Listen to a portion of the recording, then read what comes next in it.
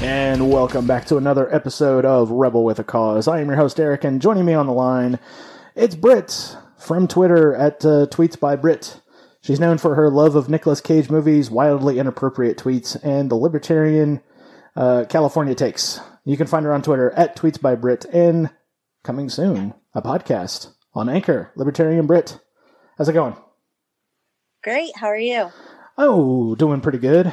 Worked all day. Finally made it home. I was thought I was going to be doing like 12 hours of overtime, and only had to do 9. So I guess small victories. That sounds fun. My husband made it home just in time to hide our children. So Got to hide the kiddos so they don't come busting into the room. oh yeah, it's a ice cream and movie night for them. So hopefully they'll be quiet for a while. Well, it's okay. During my interview with Clark Campett several months ago, my little girl just decided to bust into the room and wanted to start talking on the mic. So, oh yeah, parenting life. Yeah, I was like, okay, sure. Let the 3-year-old talk. Yeah, could be great, could be awful. You never know. So. Yeah, most of the time she is scared of it and doesn't want to go near it. But then, for whatever reason that day, she just wanted to get all up on it. Oh. Most of the time, I just have to shoo the dogs away because they always want to jump up in my lap. Oh, see, we have a bunny, and all it does is just hide in the cage. We try and let it out, and just right back in his little. It's actually like a 2-story coop that we have for him, so I would probably want to stay there too. Yeah, it's nice. Yeah, got all my food and water right there. Yeah. No children climbing all over you. Yeah, that's very true. The kids aren't going to be running around trying to pick you up if you just stay in the cage all day. Yeah. Yeah, my older brother had a chinchilla there for a long time, and that little thing was a sociopath. It would lure you in because you want to pet the chinchilla because they're nice and soft, and then all of a sudden he would turn and bite you. Oh, yeah, no, that's not fun. No, we had dogs I had 2 dogs for 10 years, and after they passed away, my kids wanted another dog, and I just couldn't do it. So we found this bunny through like a friend of a friend. Yeah. And at first I was like, no more pets. It's too hard. And, just too sad when after my dogs passed away, I just thought, I can't do this. It's going to be a heartbreak. And then I found out bunnies live for like 10 years. And I was like, all right, all right, go ahead and we'll go ahead and do it. And then I absolutely fell in love with this little bunny. His name's Cheesecake. And, that's a great name for a bunny. Well, my 3-year-old named it Cheesecake. So, and I'm completely allergic to him, his hay, probably the house he lives in. Oh, no. So I know. So I'm just constantly taking allergy pills because every day I'm like, I just want to hold you, bunny. So yeah,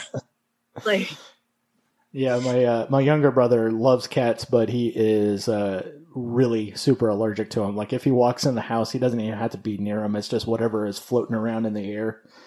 His eyes will start welling up, and he was like, I don't think a Benadryl is going to help this. Yeah.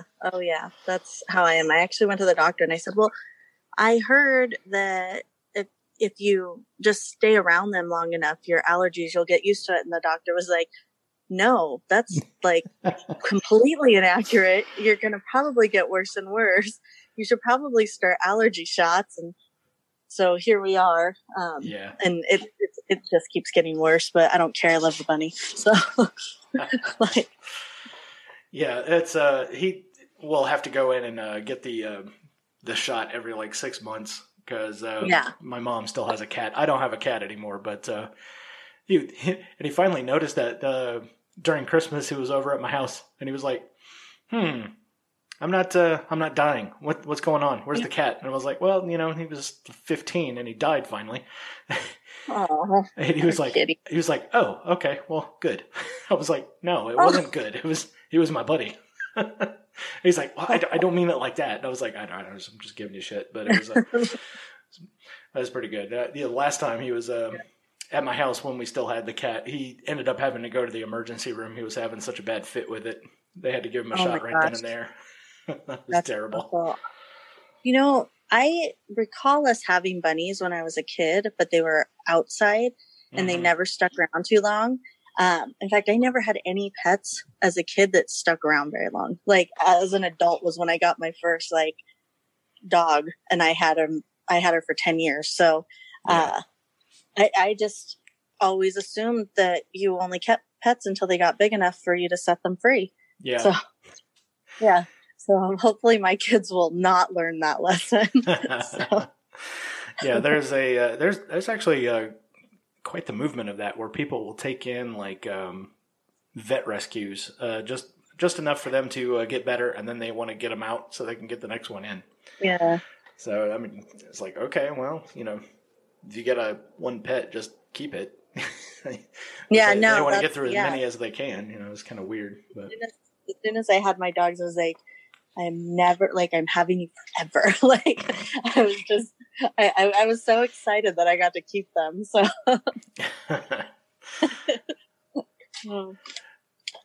Yeah, the only exposure that we have to bunny rabbits are the wild ones that live out in the woods. We'll pull into the driveway and occasionally we'll see one, and then they take off from us. The little wild rabbits. We have them here. And I didn't realize when we moved, I live in Los Angeles County, but I lived in Studio City for years and years, which is basically like the valley. Yeah. But once we moved out to Santa Clarita, which is still Los Angeles County, but it's not LA. Yeah. I was not used to all the nature that's out here. And we have wild rabbits, we have coyotes, snakes, and none of it I am used to. The first week that we moved in, there was a giant, like man-sized lizard in our backyard. Oh yeah. And I just looked at my husband, I said, I can't live in nature. You're gonna have to take me back to the valley. I can't do this. I've lived in LA my whole life. I can't do this. And he's like, this is still I was like, this is not Los Angeles. This is like, this is the outskirts of the outskirts of Los Angeles. Like, this is not, and now I love it. And I'm like, okay, I can deal with the animals because I can always find parking at Trader Joe's. Yeah. So that's my compromise. Yeah. It's, living in southern Louisiana and now Texas, nature is all around us. Even if you're like just 10 minutes outside of a city, you're practically in the middle of the woods. And I bet. Yeah, so it gets pretty nuts. My house in Louisiana, when we were having it painted when we first moved in, the painters were doing the backside of the house, and like all of a sudden, I hear all the guys screaming and hollering. They're like, oh my God, a snake. And I go back there, and it's a eastern speckled king snake. And the thing is, a good 4 feet long, and it had just got up onto the stairs just to sun itself to warm up for the day. So I reached down and I just picked the snake up and move him around. I put him out behind the garage. And I was like, yeah, Elvis needs to stay back there so he can eat the rats that are in the field. He doesn't need to be up next to the house. And they were just kind of looking at me strange. It was like, you just pick up the snake like that? I was like, yeah, the male king snake is kind of docile. If there was Priscilla around here, I would be worried about it. Oh, yeah, that was awesome. No, my mic just fell. I was wondering what that was. I was just like, let's just sidestep that, whatever that noise was. Yeah, I saw the swing arm starting to move down. I was like trying to catch it just in time, but nope. That was funny. All right, that's staying in. I'm not editing that out at all. We had one snake here. In fact, my neighbors always will send like text messages, like a group message, if there's like a snake or a bobcat or any wild animal, and say like, hey, we had a rattlesnake in our yard, whatever. Yeah. But I hadn't seen one until we were here about 2 years, and we'd just got the bunny, and I used to we would let it outside to kind of just, hop around and stuff every day. And I was putting it in like a holding crate. and I put it outside in the holding crate on top of a table, and I was cleaning the like big hutch inside, which is in our living room because, you know, kids. Right. And my babysitter was here, and she said, you know what, there's a snake outside. And I said, no, there's not a snake. There's no snakes. We don't, the neighbors get snakes. We don't get snakes. That's the neighbor's problem. And it was a red racer snake, and it like was trying to get up into the bunny's crate. And I like, my husband had bought a snake like catcher thing. I was terrified. I looked at the babysitter and I said, I will pay you $100 if you will go out and get that snake, because if not, the bunny's on its own. Yeah. And we're burning the house down. And we're never coming back to this place because it's bad and it's wrong. It's wrong to be here. She just looked at me and said, no, I'll go out inside and get it. And I, of course, told her, like, no, it's fine. I'll go get the bunny. And then I found out from our neighbors that the snakes will come into the yard if they, you know, if the bunnies are in the yard all the time. Yeah. So now we make sure that we don't have them out when it's like at dawn or at dusk when snakes like to come out, which was another thing I learned. So we try and let him hop around outside in the middle of the day. And then usually just around the house, he has like free reign, but he tends to stay in one spot. So yeah, it's a whole different story in Louisiana. We get all different kinds of snakes, and they are out there because it's actually kind of the circle of life type of thing. We get rats in the yard, and the rats are in the yard because they are attracted to dog poop. And so anytime that the dogs go outside, they're trying to catch something. They're either going to catch a rat or they're going to catch one of the rabbits. And so there's always like little rodent guts everywhere too. And so the snakes are just kind of going around just catching all that stuff. And every once in a while, we would catch a couple of rat snakes inside the house, and we could never figure out where they were coming in at. So, yeah, so it was one of those things, if you had to use the toilet, you had to go, you know, take a knee, look underneath, and make sure something wasn't coiled up over the water supply line. Oh, my gosh. Yeah. That would be terrifying. Yeah, one time I came in and the cat was just meowing and growling at something. I was like, what are you looking at? And I go and look underneath there. I was like, oh, God damn, another rat snake. Oh, gosh. Yeah, luckily that's the only snake I've ever seen. However, we have coyotes that come through our yard regularly. Yeah, my husband was outside. My husband was outside smoking a cigarette one night, and a coyote hopped our front gate and just walked right past him, looked at him, didn't even stop, just kept on walking, hopped our back fence. Yep. And then behind our back fence is just like a huge hill. Yeah. And kind of like a canyon area. And he walked inside, he told me what had happened, and I just said, well, we're going to just, I guess, burn the house down and move back to the valley. So, that's my response for everything. It seems to be a recurring theme. Let's just burn the house down and move back to Los Angeles. Yeah, that was before I kind of, found my bearings here. And now I'm just used to it. The only thing that bothers me is we ripped out all the plants in our front yard and planted a rose garden. I didn't. We paid a person to do that. Right. It's LA still. It's still LA. It might be the outskirts, but it's like we don't, But you can take credit for other people's work. Sure. Yeah, no. So we put a whole rose garden in, and the rabbits, it's constant. They just eat my flowers all the time. And I feel like, what, I kind of have to let them because I feel guilty because I didn't plant them myself. So, what are you gonna, they're not really mine. But, yeah, at least for us, the rabbits will go after the blueberries, and sometimes they'll just eat some of the mint that we had growing out there and just kind of left alone, and it could just kind of went everywhere. They'll eat all that stuff. So wherever those bunnies are at, they got nice fresh breath. So yeah, it's pretty crazy. Yeah, it's crazy how you actually grow to love all of this too. Like I could not imagine leaving here ever now. in fact, we had talked about it, and I was like, I can't leave my home. I love this place. I'm going to miss the coyotes and the bunnies, and not the snake. I'm not going to miss the snake. Yeah. But, yeah. A lot of people won't miss the random snake encounter. So. Yeah. But yeah, coyotes, that's a different thing altogether. And now they're in every state. Because I remember as a kid, we lived in Reno, Nevada. And you would see coyotes out there all the time. And then when we moved to Texas, you would see them every once in a while, but it was kind of a rare thing. But now, Louisiana, Texas, you can just go down the road and you'll just see them just kind of picking at dead things in the road. Sometimes they'll also eat fruit.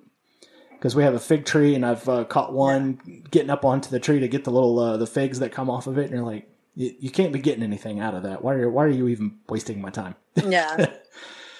But yeah, I mean, one morning I went jogging, and I had one like follow me for a good mile and a half, and I'm like, I don't really like this wild animal being behind me, so I'm like kind of turning around every once in a while to make sure he's keeping his distance.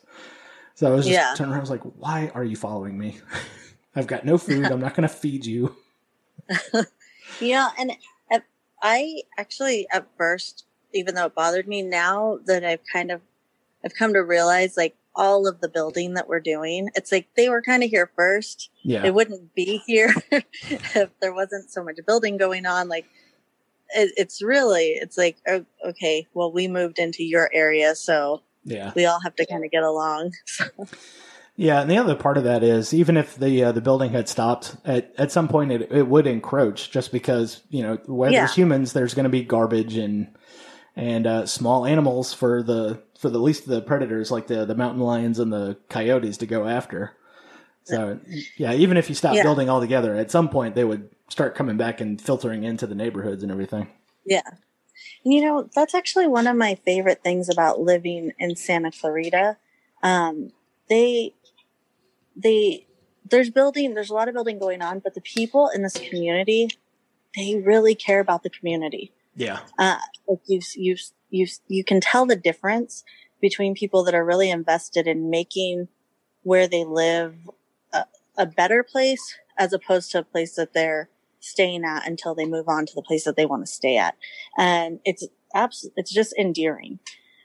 So yeah, there is a sharp difference between Santa Clarita and like Silver Lake, Yeah, I mean it's true. In fact, if you would have asked me 10 years ago where I would want to live, I absolutely would have told you Silver Lake.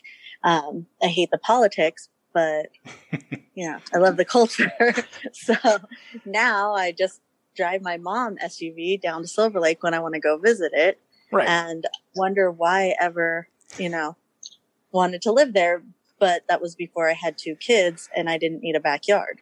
So yeah. And and one of the other things that's great about being out here too is that the people that are out here, they want to take care of the environment that they're in and make sure, and they're aware of the fact that there is wild animals, there is nature, there are things that we have to deal with, and that they were here first. Yeah. And so they do tend to just take care of the space around them, take care of their neighbors, and they will be the first ones to tell you, hey, that's not a rattlesnake. That's not a dangerous snake. So just let that snake be in your yard. That snake's helping you out.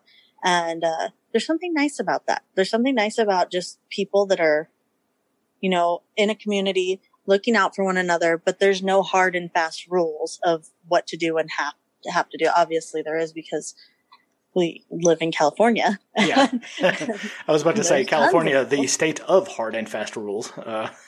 Yeah, but we're lucky. We're a little more red over here, I guess. We're purple now. Yeah. But, people tend to be a little more either libertarian, conservative, which, it's hard sometimes because I think there's a lot of people that I know that I'm friends with, especially out here, that are very hard left, leaning. And then you move out here and it's a culture shock. And I'm very libertarian. So I wasn't used to people telling me how liberal I was. which I felt like it was almost like, putting on like a costume or something and being like some sort of like superhero or super villain, depending on what you think of me. I'm like being like, nobody knows who I really am. Like, so it's kind of fun. It's kind of fun to be here and see both sides and be able to say, oh yeah, I get you on that. Or say like, I like you, but you kind of sound crazy on this. So I feel like it gives me a chance to actually get to know people without dismissing them because of their politics. Yeah, and that's kind of the name of the game. If you can make friends with somebody, a lot of times people will look past maybe the crazy aspects, especially when you get like anarchists like myself, and I'll start talking to people, and I'm not going to throw out. It's like, yeah, really, we should just get rid of the government, police, military, all of that. I'm gonna maybe like give them a soft landing first. I was like, well, I mean, as far as police are concerned, I mean, really, we got security guards, right? And just try to ease them into it a little bit. But if you're in a small knit community like that, that's the best way to handle that kind of stuff. You don't want to just give it to them full blast. I mean, unless they're being a dick. But it's like, let me tell you something. I think when I first moved out here and started joining the Facebook groups, and that would get heated, that was when I thought, oh my gosh, these people are crazy because they're super hard left and super hard right. Right. And when I actually started my own, Facebook group for libertarians, and there was just me and one other person for like a year. Yeah. And then eventually it got bigger and bigger, and we were on the radio out here, and then more people started joining. And when really we just set, the only rule we really set was like, just, you can have discourse, but it has to be civil. Like that was just the whole civil discourse is key. That was it. We really got to know people, and the more people I met out here, the more I realized that these are all good people. Like people, I think a lot of people that talk about politics, not just politics, but talk about the way they want the country to be on both sides of the aisle, really. I think that a lot of them are good people. They just have a different way of how they want to achieve things. Yeah. And if you really talk to them, a lot of times it's like, I think in my mind, like, I think you're a libertarian and you just don't know it.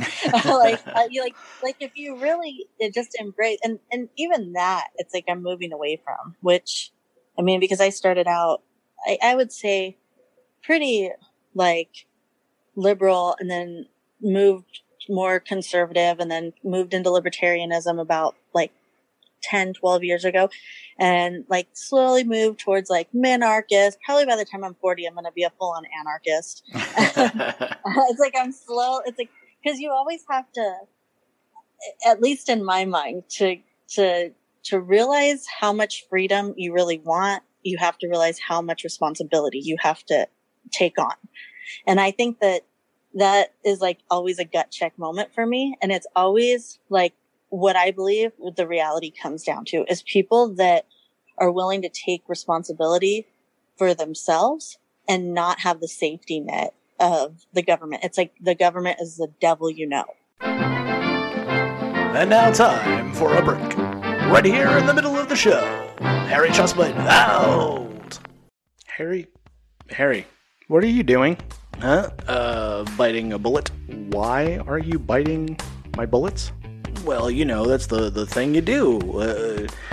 You bite bullets. No, it's a phrase. What? It's a figure of speech. No, it can't be. Yeah, kind of means you're doing something that you don't want to do. Biting the bullet. Oh. Well, I heard it on your podcatcher. Oh my god, no. That's a podcast. The Fighting Mongeese. Monguy. Dummy. Anyways, are they coming to Childerberg? Yeah, I think they're coming to Childerberg. Really? Holy shit. Okay, alright, settle down. And stay out of my scotch. That's right, folks. Biting the Bullet Podcast. Get it wherever you get your podcast. Apple, Google, Spotify, all those places. You know where to go get them. Alright, now that we've paid some of the bills around here, now back to the interview. Yeah. And if when you realize that you can't wield that to do your bidding, or you don't want to wield that to do your bidding, you just want to let people do their thing and you do your thing, but then you kind of have to hold your own in that. I think it's a little scary, but it's also extremely liberating. So yeah, it's kind of like when you moved out to the outskirts of Los Angeles. At first it's terrifying because you have all these wild animals that you don't normally encounter unless they're behind glass at a zoo. And then, little by little over time, you're just like, it's like, oh yeah, that's the little racer snake. That's not really going to do anything, unless I corner it somewhere. It's like, oh, there goes the coyotes running down the street. Guess they're after, something else, but yeah, we never, as far as people, when we talked to them I was like, oh, that's just a utopian idea. I was like, no. It's anything but utopian, because you got to realize how much responsibility everyone would have in that kind of society where, the non-aggression principle and property rights are the name of the game, and, if you can't be aggressive towards others because, number one, people would stop dealing with you at the very least, or, you're going to be paying out a lot of lawsuits. So, yeah. But yeah, it's, it's dangerous freedom is what it is. There's no safety net. You're going to be up there by yourself, and hopefully you'll have friends along with you to help you out. But we're not advocating for utopia by any stretch. No, I don't. It always strikes me as, I don't want to say ignorant because I'm a nice lady, but I'll just say it always strikes me as odd when people choose the term utopia to describe libertarianism or anarchism. It's like, that's not even close to it. It's like, we just want to be left alone and like left to make our own decisions. And to me, it's almost like, especially when people say like, oh, that's a teenager. It's like, no, that's what a full adult is somebody realizing this can be really scary, but this is also the best way to live my life. Like, I am secure enough that I can live my life in the best way I see fit. And, right. I think when people start to kind of, when you approach it from that aspect, a lot of people are like, oh, okay, I guess it's not, exactly what you say. I think that is one of the biggest issues when I talk to people. And the other thing is how I reconcile being a Christian and a libertarian. And for me, I think that being a Christian and my faith is actually why I'm a libertarian. I can't see any other way to be a Christian without letting people have as much free will as possible. Because for me, that's pretty much like what hinges on, being a Christian. So it's like your free will to be able to choose that. That's kind of, Yeah. When I was working in an engineering firm in Baton Rouge, and I was talking about libertarian stuff with one of the engineers who was from Brazil. And she was very concerned when I said libertarian. And she was like, well, is this like socialism? I was like, no, no, far from it. And then she was like, I gave her the Adam Kokesh Freedom book so she can read through it. And she goes, oh, okay. Yeah. So she was reading through it and she goes, oh, well, we talk about this in Bible class, the golden rule and everything. I was like, that's exactly what we want. Treat others like you would expect to be treated. Yeah. Which is the non-aggression principle just wrapped up in a nice little bow. Yeah.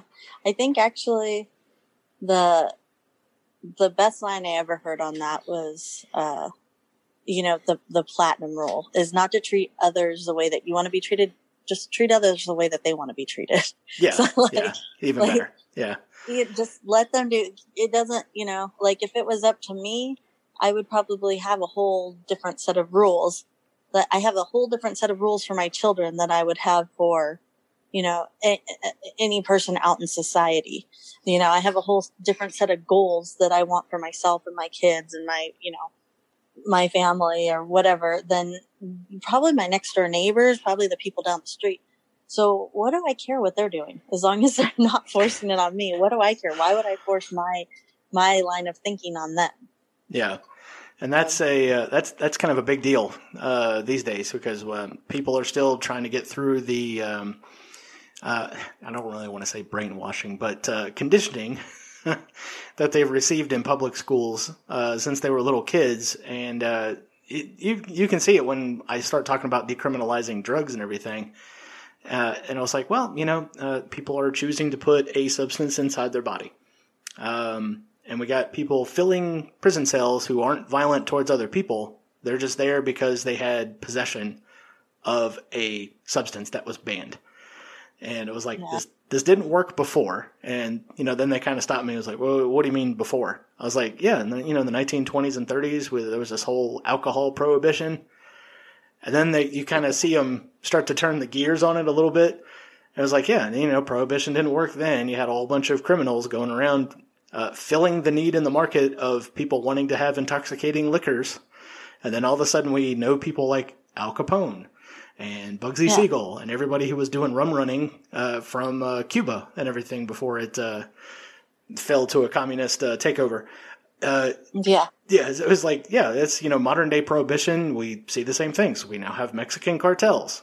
There's a bunch of violence in the inner cities because of drugs and because they're illegal. I can talk about Portugal until I'm blue in the face, but they even still today will use that. Oh, well, marijuana is a gateway drug to something else. And I'm like, oh, come on. It's old, bad information. I know. It's like, I don't, probably like most of the people I know, I smoked pot in high school and I hate it now. I would never do it. It was something that I did to find out that I don't like it.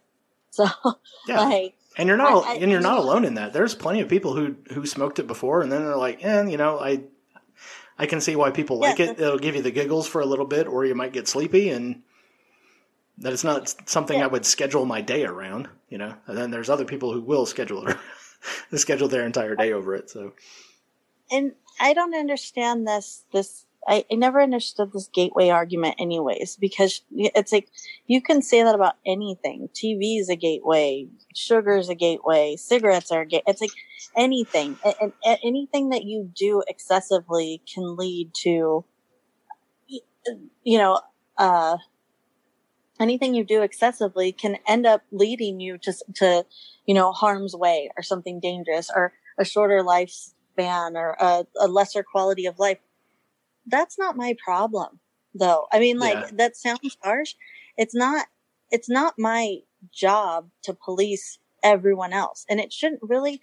Why do we try and do this? Why do we try? I don't understand why we try and police other adults in only certain areas. It's not like we do it with everything. Although, again, I live in California. We're trying to. Yeah. So, except for the things that I would say, like, oh, maybe we should not, maybe we should put the reins on this. There's a couple things where I'm still there. But, California, adamantly disagrees with me on those things. So,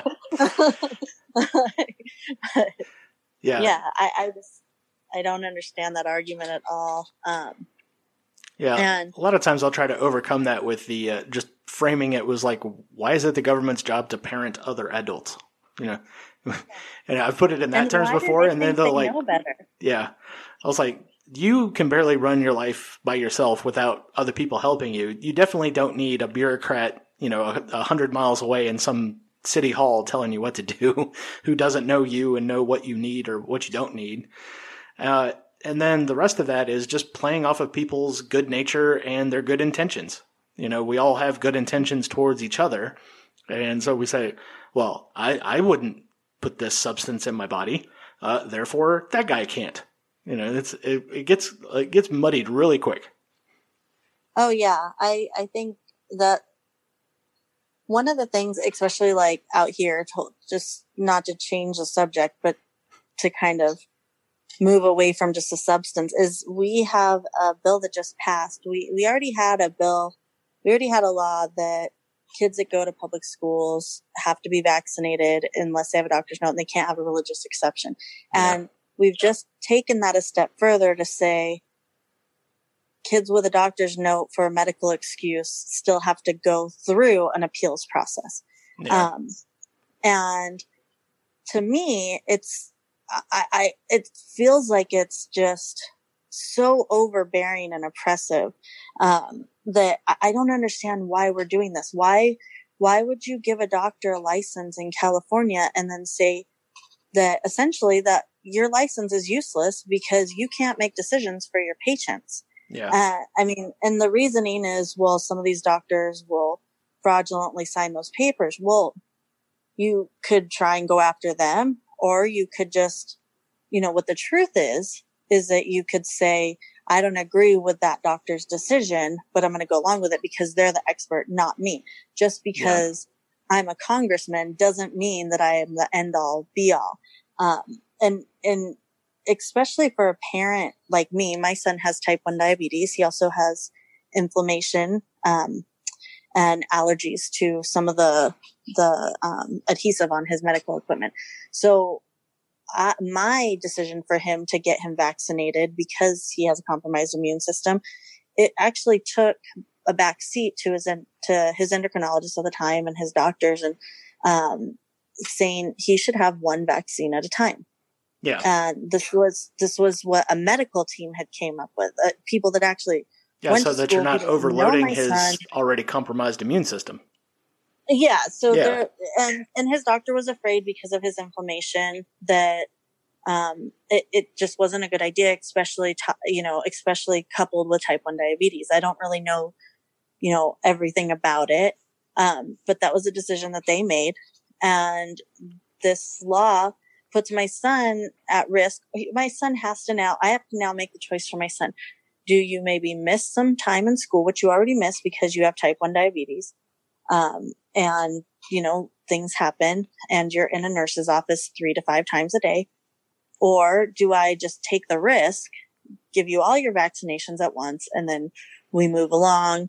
Or do we, just try and make our lives extremely difficult, and I make sure that I'm taking you to a doctor's appointment every week after school or before school, and just take up all of my time because now I have to do this in, a super crazy time frame because some random congressman who just wanted to make a name for himself decided to push this and groupthink rules here, and everyone got behind it without actually thinking what it does for the people that really need to be able to have those kind of exemptions. And I'm a little even gun shy about even bringing it up, because I'm not I'm not an anti-vaxxer at all, but when you bring up questioning anything. Oh yeah, that's the first label that you'll get painted with. Yeah, it's you can only be one or the other. Or if you say, if going back to doing drugs or anything like that, oh, well, just libertarians want everyone to be on heroin. No, we don't. We absolutely don't. Not at all. That's a horrible thing. Why would we want that? Yeah. No, what we want. It's snorting cocaine in the middle of the afternoon is not a good thing. Yeah. But I think libertarians are also smart enough to know, for the most part, that if you want to do heroin, you're going to do it whether it's against the law or not. Right. So that's not stopping anyone. There's very few laws actually that I follow because it's the law. Yeah. I'm going to do what I want. I'm not doing heroin because I don't want to shoot up heroin. I'm not smoking pot because I don't want to.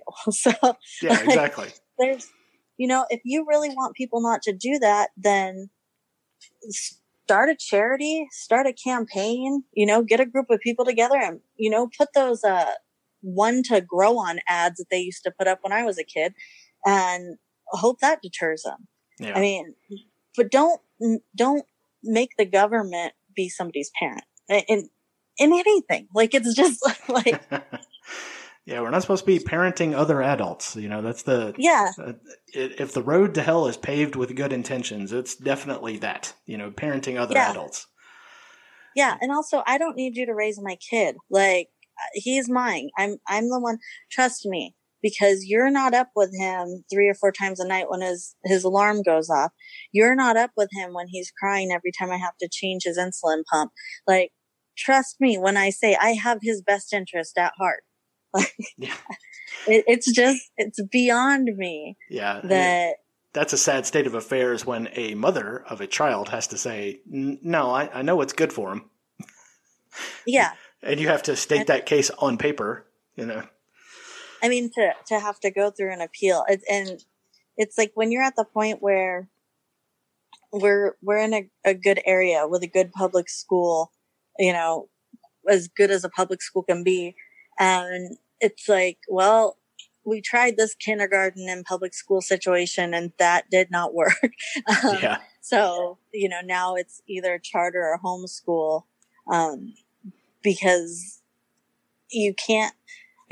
to be perfectly honest, as much as the government doesn't seem to trust us with our own children, I don't trust the government with my children. So yeah, that goes without saying.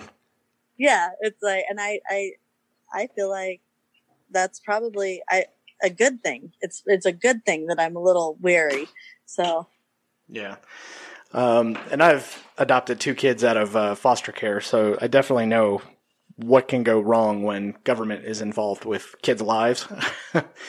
Yeah. My son, for example, was put into foster care at the age of 4, and we didn't get him until he was already 9, and he had been moved from house to house to house. He's a little boy who's riddled with ADHD. And so anytime that he started acting up, the foster parent at that place would just say, yeah, he's too much. Just take him, And that breaks my heart. Yeah. And he would just get shuffled around. And then, my wife found out about him because he's related to her. It was like a second cousin type of thing. And so we said, yeah, well, we'll take him, and then ever since he's been with us, he acts out because he's a little boy with ADHD, Yeah. And then, we have also a 3-year-old girl whose mom was a real piece of work. She was, shooting up heroin while she was pregnant. So the baby was born drug exposed. And yeah. Gosh. Yeah. And so when we got the call to get her and I'm hearing drug exposed baby, I'm like starting to look up. I was like, okay, what am I about to get into here? And he was like, oh yeah, that every kind of learning disability they'll have, they'll be kind of spastic and awkward. They're not going to be able to walk and talk on time or correctly. And so I was like going, okay, well, this is going to be a big deal, but the little girl needs help. Get her into the house. Yeah. She's walking and talking on time. No problem. If you look at her and see her interact with other people, you would think there was nothing wrong with her. So I guess we lucked out on that. That's amazing. Yeah. Yeah. And I think sometimes like things like that makes me question not a lot, but like some of my views, but it kind of goes back to just the nap for me. It's like, well, what do we do about mothers that are, drinking and doing drugs and when they're pregnant? And it's like, how do we handle that as society? And it's the same reason why I'm pro-life, is because I believe that that's not just her body, that's somebody else's that she's now affecting. Right. So that's where I'm kind of still at, like, okay, we use the government to like put people that, murder and abuse and hurt other people in jail. Not that I'm saying that we should do that to women by any means. I don't want that on tape that I would do that. I do not think that we should do that to women at all. I think it's like, those are the things that it's like you really have to think about, like, well, what do we do in that situation? How do we help that? How do we kind of come to a place where this isn't happening? And in my mind, the way I look at it is there's no legislation. There's really no amount of, forcing morality on people that can really change that. I mean, you kind of have to do it when coming from a place of love and support and kind of just being there for people on a personal level. and maybe like with charity, volunteerism, because I don't think we can really force people into, we can't really legislate people into not doing these things. Yeah. And it's like, yeah. And just kind of seeing it from the inside, I can lay all of the blame squarely at the government's feet on this. The drug war has pushed these people to the fringes of society. Yes. People have conflated legality with morality. So usually if they're doing drugs and, maybe have a black boyfriend, because that's still a thing down here in the South. So then the woman has like no family unit that's going to help take care of them, to help them get off of the substance abuse or maybe stop hanging around with bad influences and stuff like this. So they kind of get pushed to the edges because the parents think, oh, well, they're doing something illegal, so they're wrong all the time, and I'm never going to believe them. And then they get themselves into trouble like that. And I see it and I'm just like, government, you really did a number on people. I think once we do get to that, Ancapistan, Libertopia idea that we always talk about, I'm thinking, private charities and people's families would be a little more responsible for their family members. I think the communities would be so tight knit that you're going to know who's the dickhead in the neighborhood who beats his kids to a ridiculous extent. Agree. And sure, if I see a neighbor taking a rubber hose to a 9-year-old because he got mouthy, I might hop a fence and stop it. Sure, I'll violate the NAP for that. You know what I mean? Yeah, and I would say I don't think that's a violation of the NAP. I mean, because you're coming to the defense of others, but we always get into these arguments with these pedantic conservatives who kind of know some of the lingo, and so they always like to say, "Well, you're hopping the fence. You're violating you're trespassing on their property." And we could get into all of that. There's always going to be that exception. Yeah. There's always going to be that small percentage of people that just, they're just going to do what they're going to do. People are going to do what they're going to do. But I think if we were a little freer to do what we wanted to do, it might not be so appealing. And if we were just a little less, I'm not going to even say judgmental because I don't want to get into that either. But, if we were just a little more, compassionate towards what people were going through just on a personal level, then exactly what you said, I don't think they would, I think there's a lot of people that wouldn't feel there's nowhere else to turn, that they just have to deal with things the way they're going to deal with them. Right. And, I mean, a lot of these problems could be solved by either leaving people alone or the people that are compassionate enough to care about other people, just helping those people on a personal level. Like, it's not so difficult that we just have to have a governing body to take care of every single thing. That governing body just seems to have made things worse. It's like we have to have somebody taking care of every exception to the point that people can't live their lives because we're so worried about the exception. Yeah. And, now we've got it to a point that it doesn't really matter what you do during the day. You've committed at least 3 felonies in the span of 24 hours, because every now and then we'll have like a chippy little congressman who'll get up there and he'll pull up like the federal code on stuff. And it's like a big old stack of paper. And then they'll put the Bible right next to it. And it's like, well, these are the rules on how to live. And here's the federal government regulations on how to live. They'll make that distinction, but, they never seem to take any of that piece of paper off. It's, But I think you're right. Once we get to a point where people can leave each other alone, for the most part, we're still going to be involved in each other's lives because humans are social creatures. We'll have private charities and people's family members, and like we were talking about at the beginning, rights and responsibilities. There'll be a lot of responsibility for other people, and yes, that may include your neighbor that you don't know so well.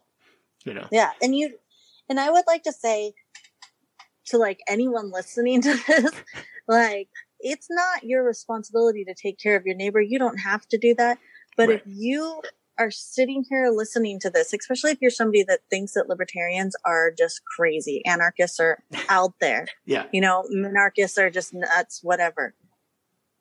But you're kind of wondering, like, how would all of this work? And you would want to change things, then go ahead and just do it. Just start being that person, just a little bit.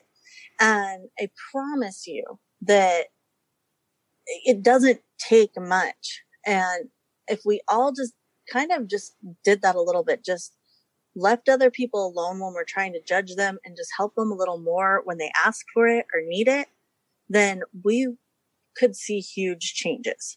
And if you don't want to do anything, then just stay out of other people's way. Yeah, exactly. Like, that's it. Yeah. So yeah, we just solved it. We just solved all of the world's problems just now. So yeah, or none of them. Absolutely none of them. So, also, just for the record, none of you are real libertarians. Yes. Is there anything else we missed? In the Fed, taxation is theft. Oh yes. Taxation is theft, extortion. yeah. Actually, it's extortion. So, I'll start taking the Larkin Rose quotes. Fuck your military. Fuck your police. Fuck your government. Yeah. Yeah. And my absolute favorite, Eric July. Fuck them hoe-ass roads. Yes. So, indeed. Fuck them hoe-ass roads. Yeah. If there was ever a better quote, then let me know, because I haven't seen it. So. Well, Eric July had the other one, was monetize the haters. So. Oh, yeah. That's another good one. All right, Britt. Well, I think that's a good place to cap it off at.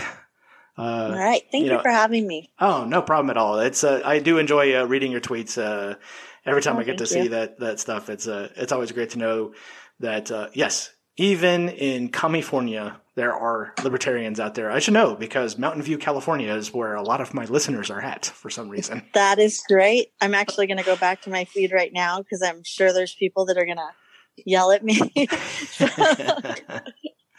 I'm sure I have people, already telling me what I've done wrong today and how I'm ruining the world. So yeah, Twitter is a dumpster fire for sure. But you're one of the rare rays of sunshine in there. So thank you so much. Well, before we go, what's your favorite Nicolas Cage movie? Oh gosh. I love Gone in 60 Seconds. Oh, great movie. And I also love It Could Happen to You. So, and I love Next. Oh, and National Treasure. You know what? This is really... All right, consider that can of worms opened. What? I said, consider that can of worms opened. Yeah.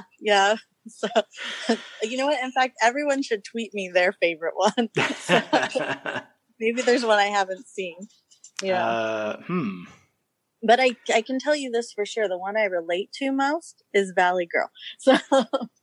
Oh, not Once Bitten? Not that one? No. Have to go way back in the catalog for that one. Yeah. All right, Britt. Well, take it easy, and we'll see you guys around next time, okay? Thanks. Right. You too. Bye-bye. Bye. All right, and there she goes, folks. That was a fun one. We got to a lot of serious info there. So anyways, guys, I'll have all of her links down in the show notes page where you can find her at on Twitter, and her new podcast, which will be coming out soon. Anyways, guys, didn't get any new questions or new reviews this week, and that makes me a little sad. So if you could, step your game up. Those are rookie numbers. You've got to pump those numbers up. If you could, head on over to anchor.fm/rebel with a cause. And guess what, guys? You can leave me a voicemail if you want. Yeah, the link's down there in the show notes. All right. If you want to, send me an email instead because you're a little shy and don't want to get on the recording device, that's fine too. Rebel with a Cause podcast at protonmail.com. All right, guys. Well, that's going to do it for this week. Next week, Miss Sherry Voluntary. Don't want to miss it. That one's going to be great. All right, guys. Out.